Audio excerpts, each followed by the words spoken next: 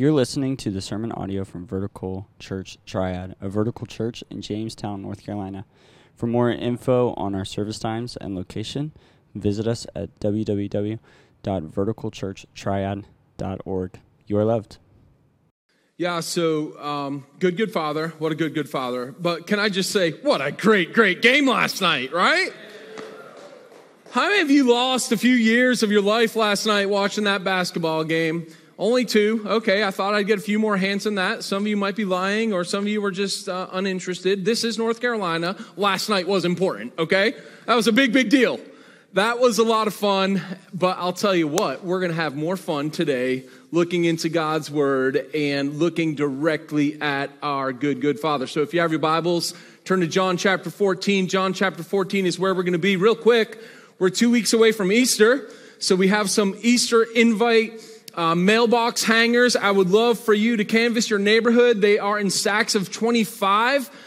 We have already distributed over 1,500 of these things, and we are praying weekly, hopefully some of you even daily, that people might respond to the invitation to worship with us on Easter Sunday. Also, if you weren't here last week, we announced we have some new stickers in, some new Klingons, so you can put that on your car or wherever else to promote Vertical Church. Here's the reason why we do these kind of things. There are people that God has put in your life. He's put in your life who need to hear about Him. You have the message that brings hope to hurting people. Today's message, what we're going to look at in John chapter 14, is a message of hope for hurting people. So I trust that even this message that we hear today, I pray that it'll be an encouragement to all of you and that God might use it for you to maybe even speak it to someone else. So if you have your Bibles, open them up, John 14. If you have your notebook, your pen, get ready to write. We're going to get after it this morning. I don't know about you, but the past 2 years, our entire world, we could probably say, has been marked with challenges and uncertainties. Would we agree to that? Yeah, there's political tension. We had the COVID crisis where it looked like for a little while we're on the brink of World War III. Marked with challenges, marked with uncertainties, and that has nothing to do with what you might be going through even personally. Some of you have experienced some serious disappointments. Maybe it's a broken marriage. Maybe it's a job loss. Some of you have experienced the dreaded diagnosis, either personally or maybe it's a member of your family, or even worse than that, some of you, and I'm in this category, you've experienced this year unexpected death.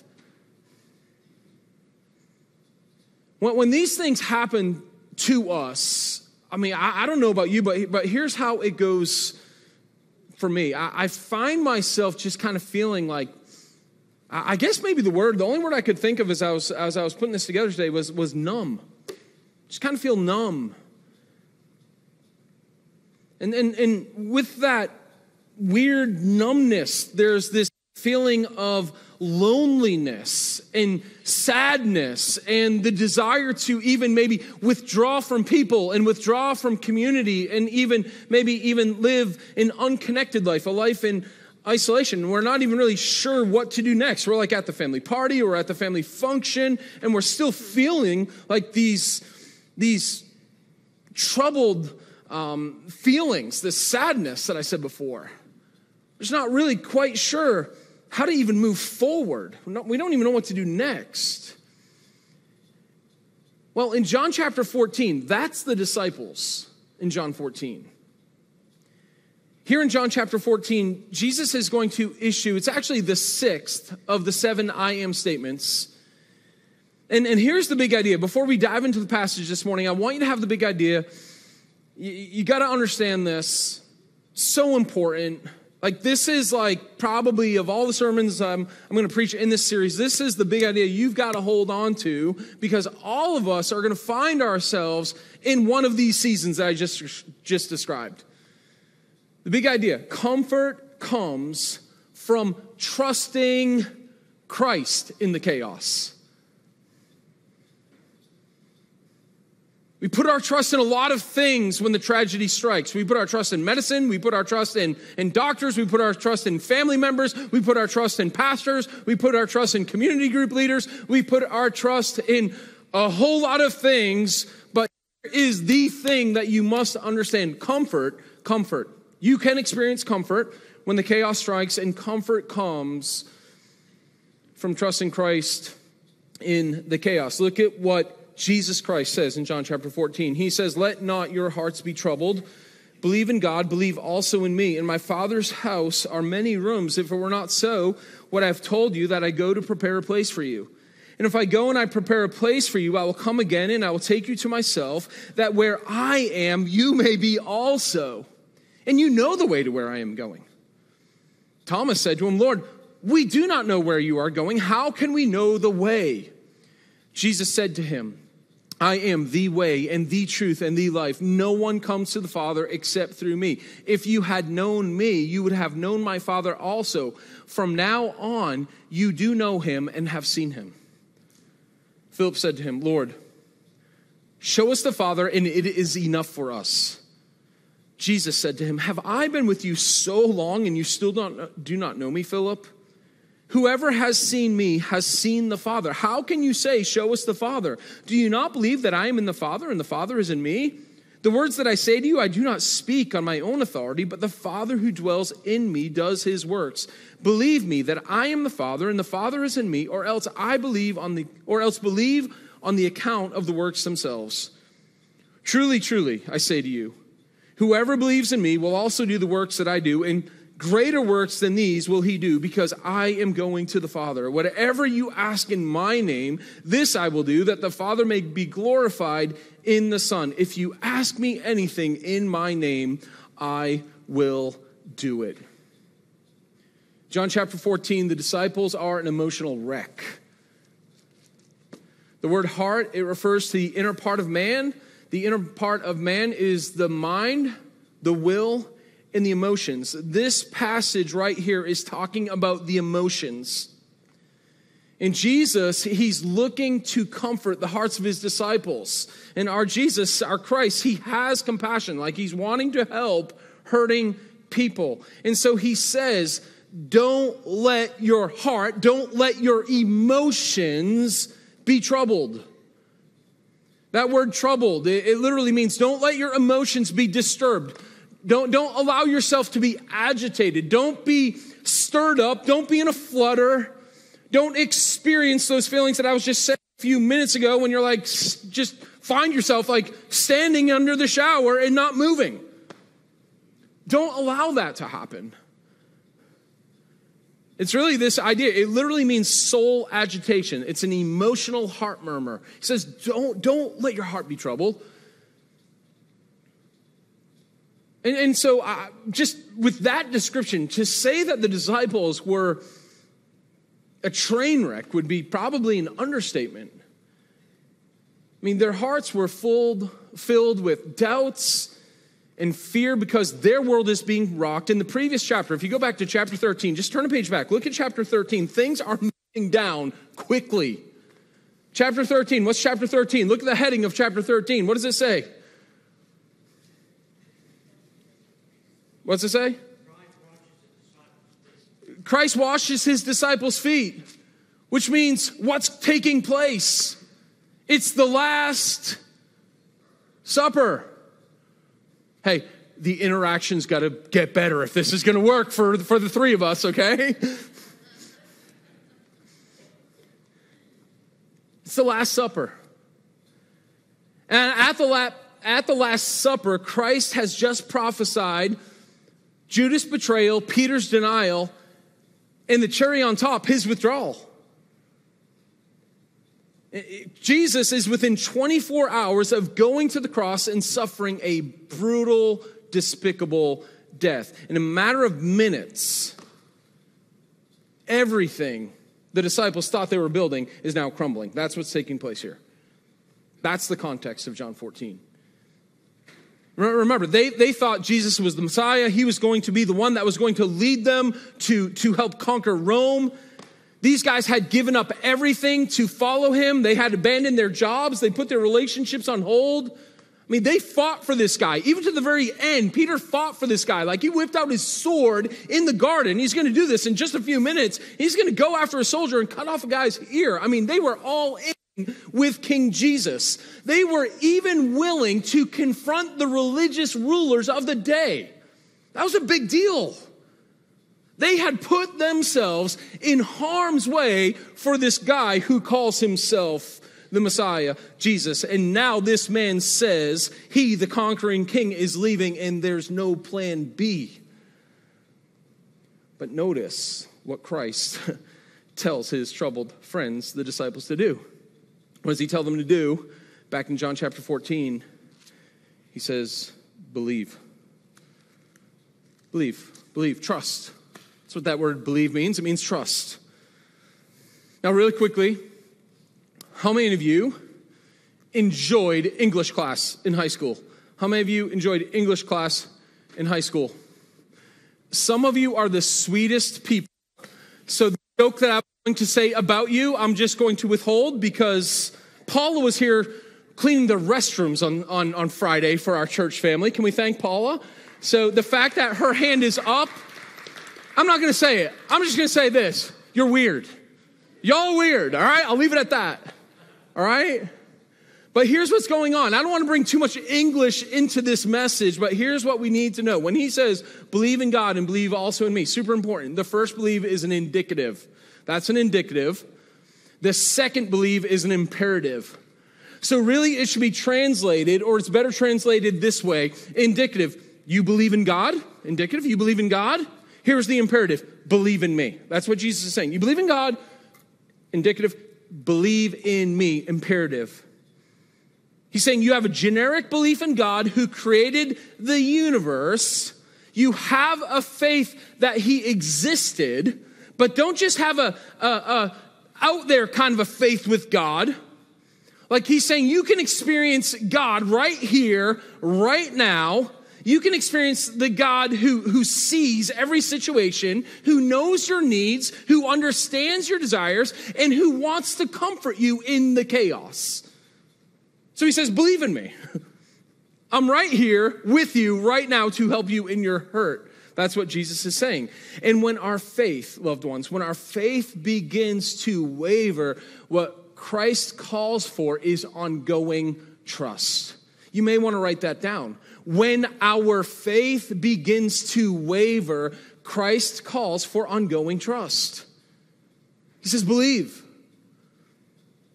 Trust. This week, great visual for me. You weren't at my house, but we're having a lot of work done on our house. And we're putting in some new windows. And so the window guy was there, and he's putting in this huge bathroom window that goes right above our tub. And it's about 40 inches by 40 inches. And so he climbs up the ladder with this window, and there's this little kind of resting roof right below our bathroom window on the second story. And so what he had there on that little resting roof was this pyramid-looking type thing, and he had placed it on the roof, and so this pyramid-type looking thing, with the angle of the roof, it flattened out the roof. Are you following me? And so as he's climbing up the ladder, he has this thing over his head, quite heavy, no doubt, and as he's climbing up the ladder, he has to step out on this little triangle thing that's on the roof, and he has to put his complete trust and weight in that little thing in order to move forward with the project. Are you tracking with me? You getting it? I'm watching him doing this. I'm praying the whole time. I'm like, I don't trust that thing. I don't trust that thing. But unless he trusted this little triangular thing, he wouldn't be able to move forward.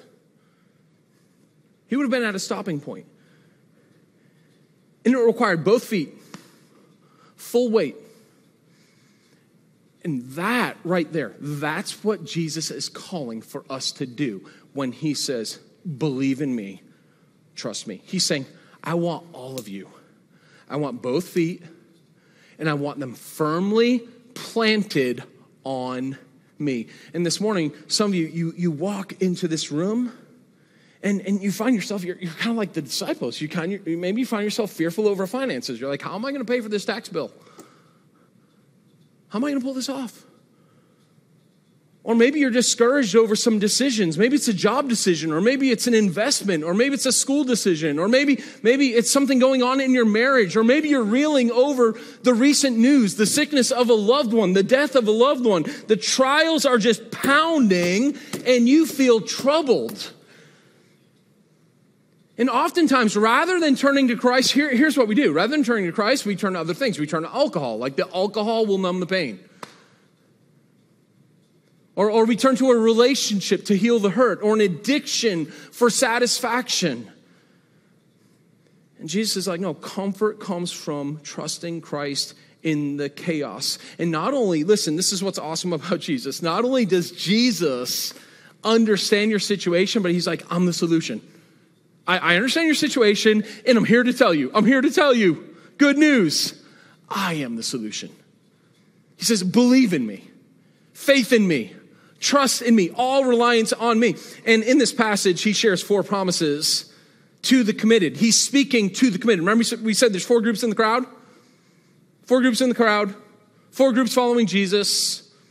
You had the consumer. Those were the people that were for the miracles. They want some free lunch. Looked at Jesus as Burger King. Oh man, free lunch. That's the consumer. Then you had the critics. Those were the Pharisees. Those were the Sadducees. Those were the people that were questioning everything that Jesus was saying about himself. And then, of course, you had the vast majority of the Israelites. Those were the people who could care less. And then, of course, you had the committed. You had the 12. Jesus is talking to the committed right here. That's who he's talking to. And he makes 4 promises to the committed. If you've committed your life to Jesus Christ, these 4 promises are your promises this morning for when you journey through life's chaos. Here's your 4 promises from our Christ. These 4 promises provide comfort in the chaos. Promise number 1, in Christ, I have an eternal plan with the Father. In Christ, I have an eternal plan with the Father. How many of you, raise your hand, you have some summer vacation plans? Raise your hand. Summer vacation plans, get them high. We want to see your hand. Get that hand up there, don't be ashamed. All right, here we go. Why do we make summer vacation plans? Here's why. I'll tell you why. Because vacation plans are a survival guide. That's what they are. They're a survival guide. It's a survival guide for the remainder of the school year, right, students? It's a survival guide for the high-pressure job. It's a survival guide for the freezing cold temperatures that we've had these last couple of weeks. It should be 80 right now. What's going on? And what do? We create a calendar, right? And we start counting down the days. But not only do vacation plans serve as a survival guide, but they help us collaborate with those who are going, right? What do we find ourselves doing as a family? We start researching. Here's what we're going to do, and here's the route we're going to take, and here are the pit stops we're going to make. And we map everything out. But not only do vacation plans serve as a survival guide or to help us collaborate on what we're going to do and how we're going to function, but they lift the spirits. It creates excitement. There's anticipation. And I would even say, as you're making these plans, it kind of like eases the life situation just a little bit. It makes you feel a little bit better. I mean, just thinking about that flow rider that you're going to be on the cruise ship. Like, oh, that's going to be great. Or the rounds of golf you're going to play. Or the book that you're going to read as you listen to the crashing waves, or the time with the family members, or for moms, it's like just not cooking. I don't have to cook. Thank you, Jesus. Oh, what does this do? It reduces our stress and our anxiety. And in John 14, Jesus, he makes a promise to the committed that is meant to eliminate anxiety in the difficulty. He makes this promise to produce comfort in the chaos. Look at what he says in verse 2. And I love the way Jesus talks about heaven. This is kind of cool. Just a little side note. He's like, yeah, my Father's house. You know, isn't that kind of cool? Yeah, my Father's house. Like, no big deal. My dad's place. It's really not a big thing. And then he says there's many rooms, meaning it's a permanent place of residence. It's a dwelling place. You're going to be there for all eternity. And listen, Jesus is saying this, the home that he is preparing it's greater than an ordinary home. And it's really what he's trying to convey to each of us is like we have this place that he is creating for us that should just eliminate all anxiety. That's what he's saying there. In the moment he's about to leave them, he's making this hope-filled promise. And he's like, hey, don't be troubled by my death. And here's why, because I'm leaving and I'm going to prepare something for you that's going to blow you away for all eternity. I mean, he's promising something really spectacular here. So Miriam and I, in 2019, we go on this cruise. We went on a cruise in 2019. We went to Paradise. There it is, right there. Paradise. No kids. No kids. Blue water. Blue water. Not that brown stuff that we swim in around here in the lakes. Like, look at that water. All the food I could eat on that ship. Look at the size of that thing. I ate as much as I wanted to. And get this. This is the best part right here. Free. Some of you are like, well, yeah, man, I'm living the good life. That's right. Free. Does it get any better than that? Okay, remember that time earlier in the sermon when I was like, hey, for this to work today, like I'm going to talk and you're going to have to respond. You remember that whole situation? Okay, I need you to do something. Just something. It's usually like a yes or a no. Does it get any better than that? No. Yes, it does. I set you guys up. You're like, this is why we don't answer. All right. Well, as long as you quit answering, I'm going to keep setting you guys up, all right? No, it does get better. Because what Jesus is promising his disciples and us, it's far greater than a week on a ship. He's promising an eternal home in heaven with him and the Father. And this home, this room has been designed specifically. This is mind-boggling. It's been designed specifically with you, Christian, in mind. What? I went on that ship. They weren't thinking about Matt McCarthy. They weren't thinking about what are the foods that Matt likes. What kind of decor in the room would Matt prefer? No, none of that.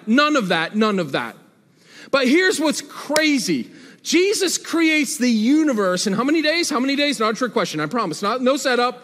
How many days? 6. I was fearful that someone was going to say 7, and I was like, oh, man.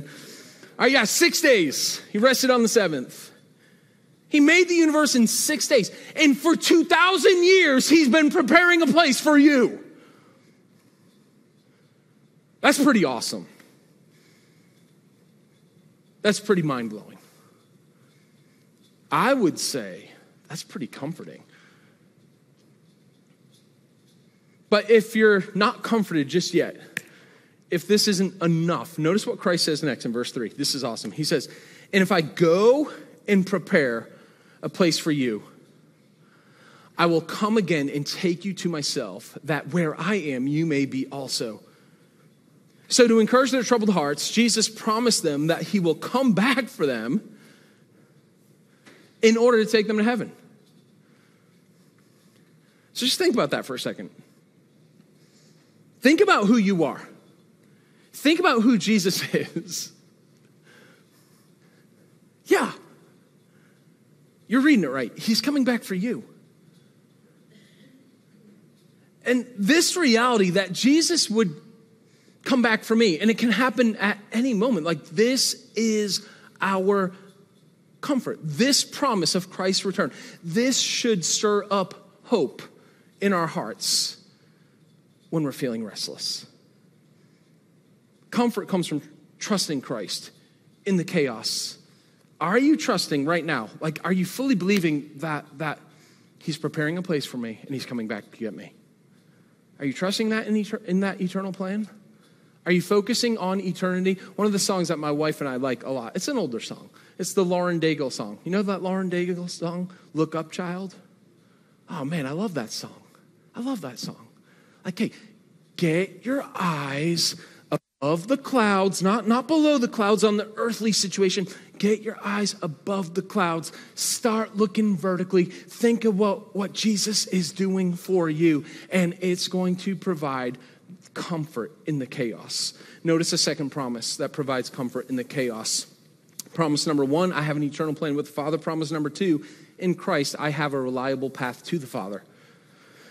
Now remember, this is just hours, 24 hours before his brutal death. Time's running out. Time's running out for those moments where he will be with his disciples. And all of us have probably experienced people that we love and they're dying. And those interactions that we have, they're very special. We're saying the things that we want to have them take with them. And we want to hear from them what they want to speak to us that we might take as we navigate life without those whom we love. And what I love is notice what Jesus says in this special moment as death is near. Look at verse 4. He tells the disciples that they know the way to where he's going. There's this expectation that the 12 had the directions. Like he had been with these guys, he had been discipling these guys. But what's crazy is the disciples have no clue where Jesus is going. Look, verse 4. He's like, you know where I'm going. And here's Thomas. Poor Thomas. You know Thomas, right? You know Thomas? What's Thomas's nickname? Doubting Thomas. Yeah. Doubting Thomas. Poor Thomas. Thomas speaks up, Lord, we do not know where you are going. How can we know the way? See, here's the deal. The disciples were literalists. And in verse 5, Thomas is not comprehending the spiritual nature of the conversation. He's literally looking for a road. He's looking for the roadmap to reach the destination. So he asked Jesus, how do we get to where you're going? What's the way? And in verse 6, look at verse 6. Verse 6, Jesus provides Thomas with an answer. Jesus says what? I am the way, the truth, and the life. No one comes to the Father except through me. So here's the 6th of the 7 I am statements. And what Jesus is saying before, remember what he said before? He said, I'm the door and I'm the good shepherd. I'm the bread of life. I'm the light of the world. Now he says, I'm the way. And Thomas is like, to what? The way to what? And Jesus is like, the way to everything that really matters, Thomas. I'm the way to everything that will last. I'm the way for the hope that you need. I'm the way for the healing that you need. I'm the way to heaven. Like I am the way. I'm the map. I'm the GPS. I am the only way. And then he says, I am the truth. And Thomas is like, well, the truth about what? The truth about everything. And he says, I am the life. I am the life source. I'm the life provider. I'm the life sustainer. I am your life's purpose. And then he says, no one comes to the Father except through me. He's basically saying, I am the reliable path to the Father. The safety that you desire, the security that you desire, Thomas, amidst all this Roman oppression and everything that's going on and me leaving, like I'm the way to all that. I'm the way to comfort. I'm the way to rest. I am offering myself to you in the midst of all this chaos so that you don't have to go through life worried and just standing under the shower, not knowing how to navigate life. He's saying, I am that reliable path that you need. But so many people have been misled and they don't see Jesus Christ as the reliable path to the Father.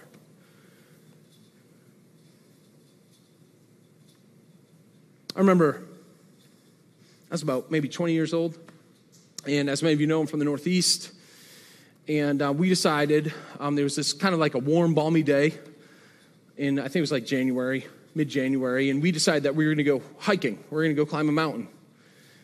And like 40 in the winter in the Northeast is like 75 for us. Like that's a great day in mid-January. It's like, let's go do something fun. And so it was supposed to be 40 and clear, great day for a hike. And in the middle of our hike, this storm comes over the mountain and it begins to snow. And when I did say storm, right? This storm comes over the mountain. And it snowed. When I say like storm, I mean it just started like unloading on us. And the path, this mountain that we were climbing, had white markers that were sprayed on the mountain for us to follow the path. And as you can imagine, do you guys know, snow's white, right? And so the snow started covering the gray rocks, and the little white dot trail that we were following was now covered in snow. Some of you are like, I know where this is going, and you're an idiot. Fair enough. But I did say it was 40, balmy, and clear, okay? Kind of like even this week. Like this week, it was supposed to be like 75 degrees this weekend. What happened? It was one of those days. Paths covered by snow. So we had to make some decisions. We had to follow a particular path that looked right to us, back to our place of safety and security and comfort and rest, known as my pregnant roller skate that I told you about a couple weeks ago, the Toyota Corolla FX16. So finally, we see a clearing. We think we're going to walk into a parking lot. And we did walk into a parking lot, but guess what? It was the wrong parking lot. And we found a map. And we realized now, getting close to 6 inches of snow, we're 6 miles from our car. 6 miles from the place where we wanted to be. Here's the thing. There was only one reliable path to our destination. Only one. We chose the wrong path. And I share that example with you because that's the truth about salvation that our culture is confused by. There's only one reliable path for safety and security and for comfort and for rest. Jesus isn't one of many options. And this morning, if your confidence is in a religion or good works or in your money or in medicine or health, like your heart will always be troubled. It will always be troubled. Because your health is going to fail you. And you're never going to have quite enough money. Comfort comes from trusting Christ in the chaos. So the question I have for you this morning is simply this. What path are you relying on in order to be with the Father? What path are you relying on? Is it your record? Is that the path you're relying on? Like you just figure, hey, if my good outweighs my bad, I got a pretty good record, I'm over 500, I'm counting on my record. Or is it maybe your resume? Like I've done some amazing things. Like I give to the church and I serve and I do some good things within the community. Or maybe it's your own righteousness. Maybe people would look at you and say, that's a really holy person. They do spiritual things. Listen, there's only one reliable path. And his name is Jesus. And he lived the life that you could not live, a life of perfection, so that he could serve as your substitution and stand before the Father for you. And he took, as I was explaining to my 8-year-old yesterday, as we're driving to Charlotte, he took his righteousness and he clothed it on you just like a coat. So now when a holy God looks at you, he sees the righteousness of Jesus Christ. And now you can stand before him in heaven and have that home and have that security and have that rest and have that place of comfort. But the only way you get that coat of righteousness that allows you to stand in the presence of the holy God is by admitting, I'm a sinner. And I believe that Jesus Christ is the way, the truth, and the life. And he is the only way for me to come to the Father. And when you believe that promise, and when you're trusting in that promise, listen, loved ones, life is filled with hurt. Life is filled with chaos. But if you know that you have the reliable path to the Father, you know that you're on a journey to the ultimate destiny where very shortly you will have eternity eternal rest, free from the chaos of this life. Notice the third promise Christ provides in order to give comfort in the chaos. In Christ, I have unconditional patience from the Father. All right, get ready for some interaction. I just warned you. Raise your hand if you failed this week. You failed as a Christian this week. Raise your hand. Maybe you failed to love your wife as Christ loved the church. Maybe you failed to obey your parents or honor your parents or steward your resources well or whatever. Yeah, we've all failed. Every hand should have been up. A lot of hands were up. Write this down. Type it in your phone. Do this. Here we go. I am a colossal failure. I am a colossal failure. Write it down. Put it in your phone. All right. Raise your hand if you wrote it down or put it in your phone. All right. Raise your hand nice and high. Nice and high. We got to see them. We got to see them. All right. I have something for you. Now keep your hand up. Don't add your hand up now. It's too late. I gave you the opportunity. Only if you had your hand up. All right. Owen has a candy bar for you. And that's your gift for participating this morning. I'm rewarding good behavior so I can get more good behavior. So keep that hand up and Owen will come find you. We have another box in my back office. So keep your hand up and he'll be back in a few minutes.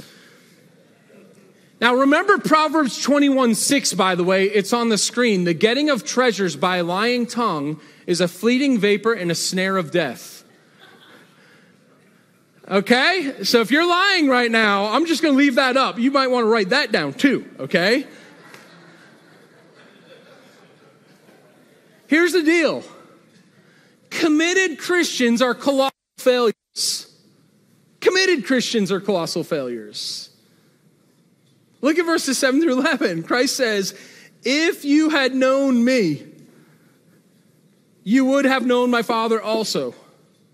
From now on, you do know him and have seen him. So basically, Christ claims deity in order to provide comfort and strengthen their faith. And so Philip responds. Here's Philip. We know him as Fabulous Philip.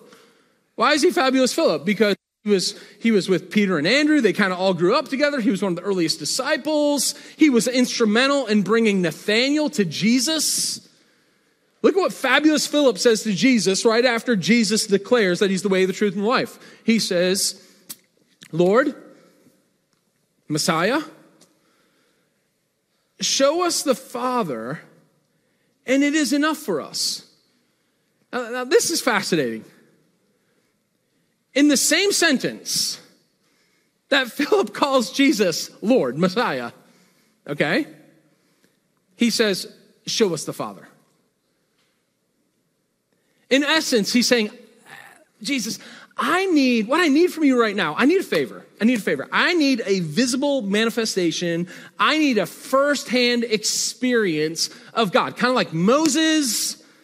You remember Moses when you brought him up the mountain, or like Isaiah the prophet, or like Peter, James, and John at the Transfiguration. Like, I need a physical firsthand manifestation of the Father right now. It wasn't enough for Philip to see Jesus turn the water into wine. It wasn't enough for Philip to see Jesus raise Lazarus from the dead. It wasn't enough for Philip to see Jesus, walk on water and heal the blind man. Like, Philip wasn't convinced that Jesus is God. And in verse 9, Jesus, his response isn't with sarcasm, but you kind of see the sadness of Jesus here in verse 9. It's kind of like, really, Philip? Really? We've been together like this long? We've been doing our thing together? And you need to see the Father. Look at verse 9. He's like, Jesus said to him, have I been with you so long and you still do not know me, Philip? Whoever has seen me has seen the Father. How can you say, show us the Father? I mean, Jesus is just floored. And then in verses 10 and 11, Jesus tells his disciples that his words and his work reveal his divinity. And really, to summarize, he says, if you don't believe what I'm saying, believe because of what I do. Believe because of what you've seen. The miracles should be a reason for your belief. But before we and I don't know about you, but when I read this stuff, I try to imagine being in the crowd and being one of the disciples, and what am I going to think of Philip? That was stupid to say, Philip. Why would you say that, man? But before we just quickly judge Philip, take a moment and think about the ways that we sometimes fail to trust Christ in the chaos. I mean, we doubt and question Christ all the time, don't we? I started writing a list this week as I was kind of looking at Philip, kind of weird, and I wrote down, when I lose loved ones, I fail to trust God's goodness. When I suffer financially, I fail to trust God's loving kindness. When there's a lack of physical provision, I fail to trust God's purposes. There's more on my list, and I don't have time to share all of them, but I would encourage you, you need to get a list. You need to know who you are. You need to know how you're not so fabulous and sometimes a failure. But here's what's really cool about our failing. In spite of our failures, Jesus, who says, I am the Father, like he's patient with Philip. Just as Jesus and the Father are patient with us, and our shoddy performance in our Christian life, never affects God's patience with us. And as we're going through the trials and as we're going through the chaos, when we find ourselves even failing, it's like, wow, because I've been there. I've been there a lot these past 6 months. Like, I know I'm going through trial and I'm not responding to it well. I find myself there.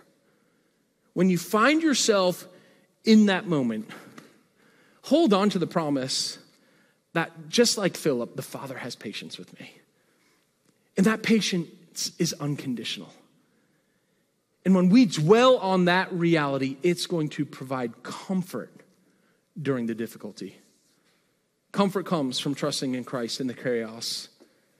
In the storm, are you celebrating that unconditional patience that the Father has extended to you? The fourth and final promise, really quickly. In Christ, I have supernatural power for the Father. In Christ, I have supernatural power for the Father. In verses 12 through 14, Jesus makes an astounding promise, not just to his disciples, it's for all of us, for all who believe in Christ. Like, this is your promise this morning. This is awesome. This is awesome right here. Jesus, here's the promise, he will continue his powerful work in us when we pray. That's the promise in verses 12 through 14. Verse 12, truly, truly. Remember what that word truly, truly means? Yeah? You got to get this. That's right. You got to get it. Listen up. Super important. I say to you, whoever believes in me will also do the works that I do. Like, I read this. Let me just TV time out. I read this and I'm like, come on. Really, Jesus? Remember what we said. Believe in God. Believe also in me. Put your full weight, your full trust, both feet firmly planted in what Jesus is saying right here. It's awesome. Truly, truly, I say to you, whoever believes in me will also do the works that I do. And greater works than these will he do, because I am going to the Father. And whatever you ask in my name, this I will do, that the Father may be glorified in the Son. If you ask me anything in my name, I will do it. You got to get this. That's what he says. Whoever believes will do great that Jesus did. What are those greater works? I mean, think about the works of Christ. Jesus says you're going to do greater works. Now, let me just say this. Greater works does not mean more spectacular. Like, don't go across the street over here at the graveyard and try raising people from the dead, okay? Don't do that. You're not going to turn water into wine. Jesus, what he's saying here, when he says the greater works, he's saying that our works are greater in extent and influence. That's what he's saying there. The extent of our ministry is going to be greater. The influence of our ministry, yeah, you Christian, your influence is going to be greater than Jesus's. That's what he's saying. It will have greater results. So think about Jesus' life, his ministry. 3 years of ministry, right? 3 years. How many followers? More than 12. About 120, remember? about 120 committed followers. Acts chapter 2, disciples are in the upper room.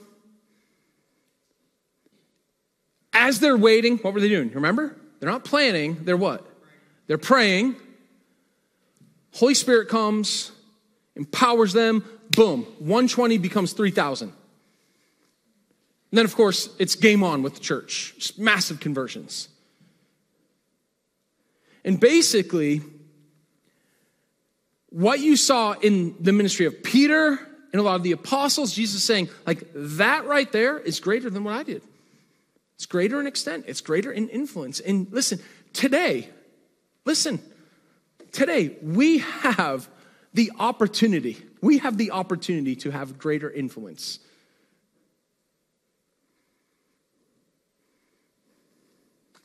We have an opportunity to be better evangelists. John says the one who believes does greater works.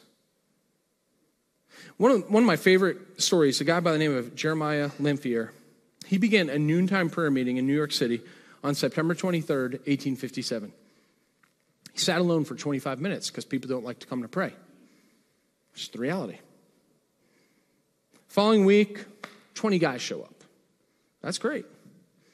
Within 6 months, more than 10,000 people are showing up at this prayer meeting.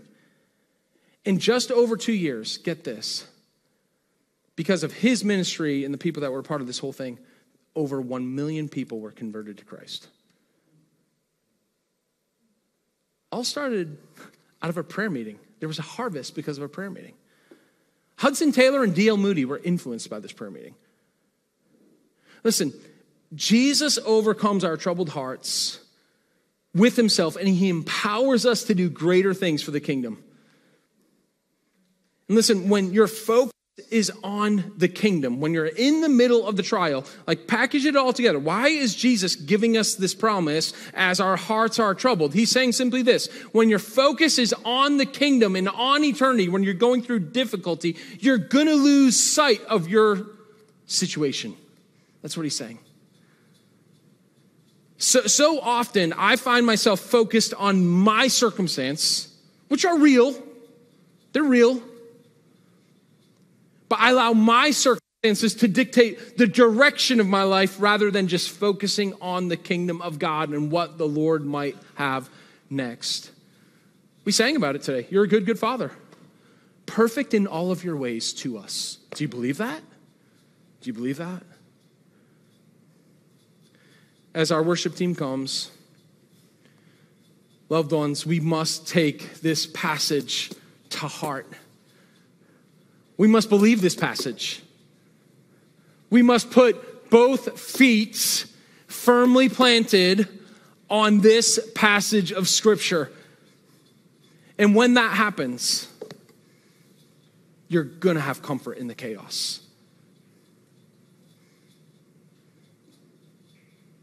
Christ's unconditional promises, you might want to write this down. Christ's unconditional promises are the foundation for our faith to be strengthened when life is a struggle.